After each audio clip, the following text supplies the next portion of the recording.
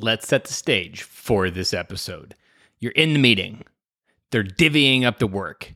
You're sitting there.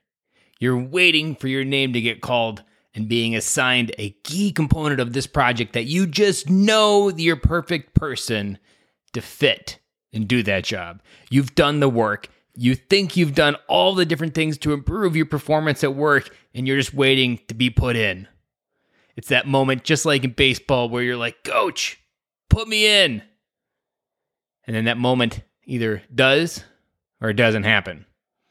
Now, I think we can all find some relationship to that little story there about sitting at a meeting table waiting to be assigned a component of a project that could escalate your career and take it to a whole new level.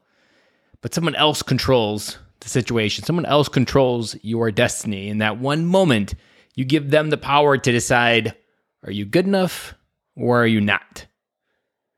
Now, a quick tangent is that you are not good enough is just BS.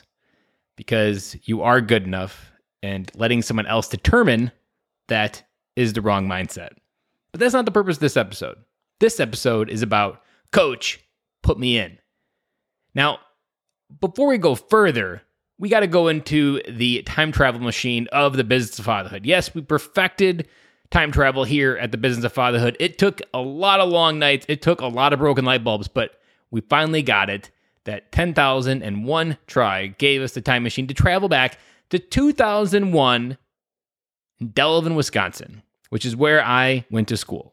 It is that time of the year where the birds start chirping, the sun is warmer, and high schools all across the state begin to go out and do their spring sports. Baseball, track, golf, soccer, all of those sports come alive.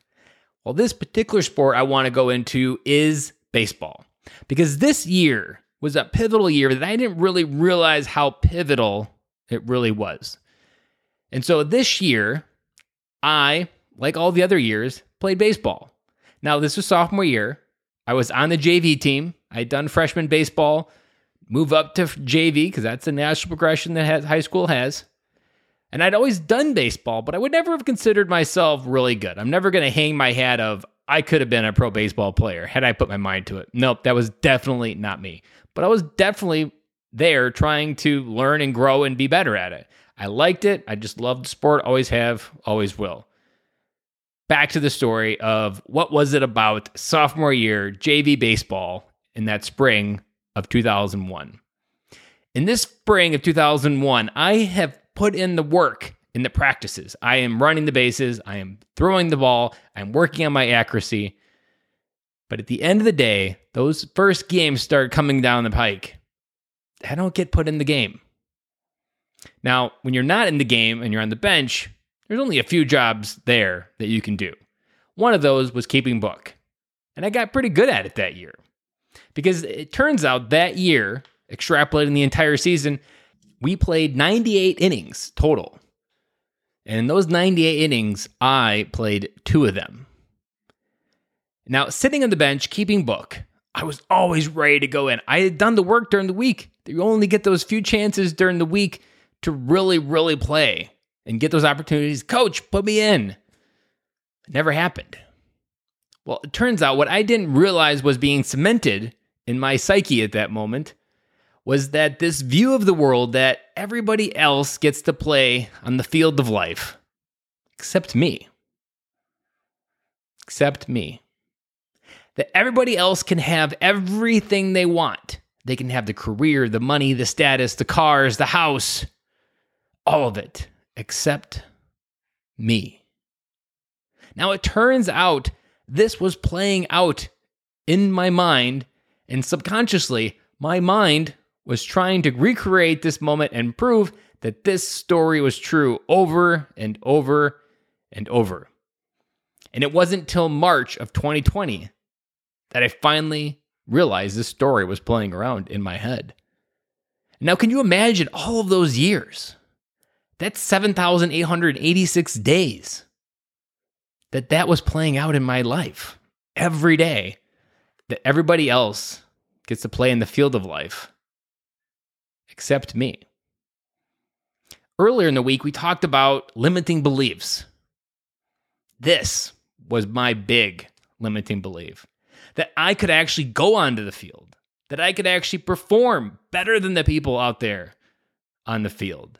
Because evidence didn't show up early in life to prove that I could be those people. I could do better than what was out there. Now, it was this story that played out over and over in my life. Over and over. Now, I share this story because it is one of my big limiting beliefs that I've had to grow up through. And after talking about the limiting beliefs, I share this story because a lot of people that I've told this story to really see it in their own story. I've heard many people come up to me and say, Ben, I think I've been sitting on the bench of life, and I'm 50 years old. What do I do? Get off the bench, go into the field of life. Because what I learned after removing that limiting belief from my life is that the only person really keeping you on the bench is yourself. Because if I could go back in time travel and truly tell myself something that I needed to hear back then, it would be, Ben, you're doing the work, but you're doing it at the bottom level. If you truly want to get on that field of life, you've got to learn what other people are doing. You've got to be better than what other people are doing. You've got to network. You've got to learn the skills of what the other players are doing, add them to yourself, and learn how to expand and improve upon it.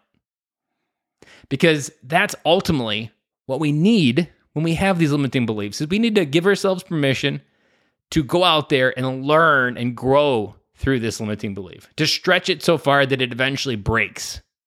Because once it breaks, then we can do anything. And once this limiting belief was removed in my life, it wasn't an instantaneous, boom, Ben got into the field of life and started playing. No, it didn't work that way. I had to continue to go out there and ask bigger and better questions. So, I know this was a little bit longer of an episode, but I had to tell this story because this story is a big limiting belief in my life. And just like I started this episode, whether you are sitting in that meeting room waiting to get put in, and you feel like, Coach, put me in, popping in your head, ask yourself, did you really do everything that you could to get on that field? And if you didn't, no, it's not the person assigning the work that's your gatekeeper. The only person being your gatekeeper is you and what you're telling yourself every day. And I'll be back again with you on Monday.